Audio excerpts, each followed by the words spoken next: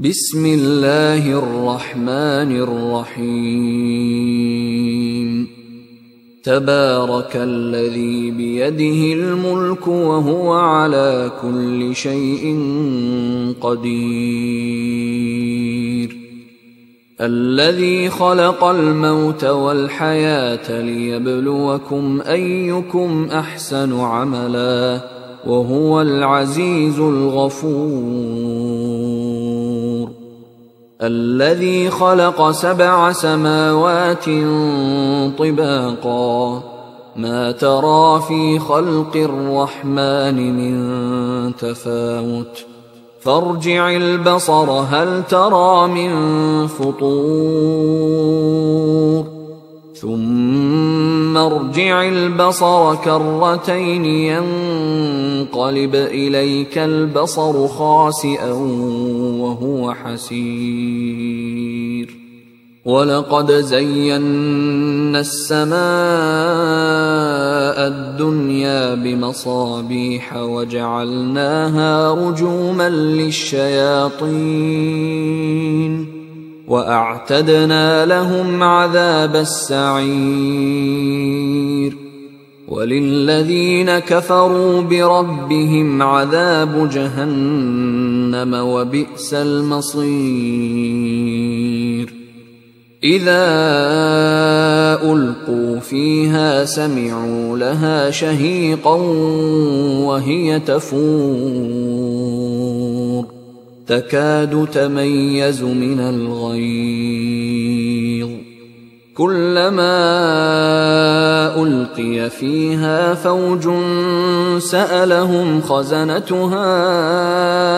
ألم يأتكم نذير قالوا بلى قد جاءنا نذير فكذبنا وقلنا ما نزل الله من شيء إن أنتم إلا في ضلال كبير وقالوا لو كنا نسمع أو نعقل ما كنا في أصحاب السعير فاعترفوا بذنبهم فسحقا لأصحاب السعير إن الذين يخشون ربهم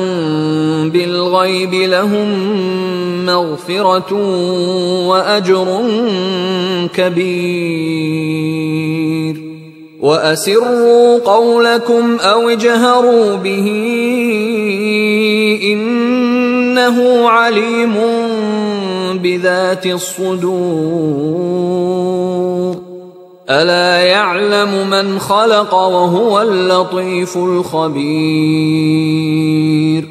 هو الذي جعل لكم الأرض ذلولا فامشوا في مناكبها وكلوا من رزقه وإليه النشور أأمنتم من في السماء أن يخسف بكم الأرض فإذا هي تمور أم أمنتم من في السماء أن يرسل عليكم حاصبا فستعلمون كيف نذير ولقد كذب الذين من قبلهم فكيف كان نكير أولم يروا إلى الطير فوقهم صافات ويقبضن ما يمسكهن إلا الرحمن إنه بكل شيء بصير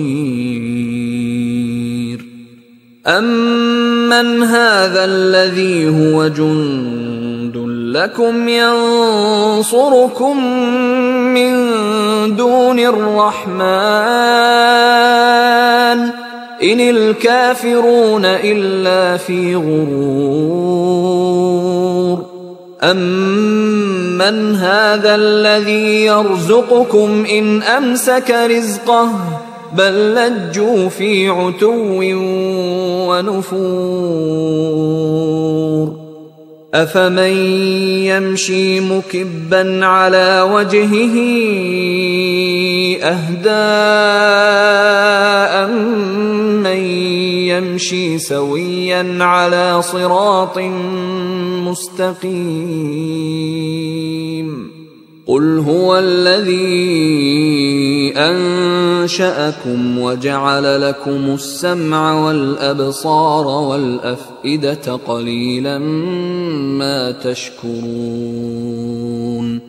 قُلْ هُوَ الَّذِي ذَرَأَكُمْ فِي الْأَرْضِ وَإِلَيْهِ تُحْشَرُونَ وَيَقُولُونَ مَتَىٰ هَٰذَا الْوَعْدُ إِن كُنتُمْ صَادِقِينَ قُلْ إِنَّمَا الْعِلْمُ عِندَ اللَّهِ وَإِنَّمَا أَنَا نَذِيرٌ مُّبِينٌ فَلَمَّا رَأَوْهُ زُلْفَةً سِيئَتْ وُجُوهُ الَّذِينَ كَفَرُوا وَقِيلَ هَٰذَا الَّذِي كُنتُم بِهِ تَدَّعُونَ قُلْ أَرَأَيْتُمْ إِنْ أَهْلَكَنِيَ اللَّهُ وَمَن مَّعِيَ أَوْ رَحِمَنَا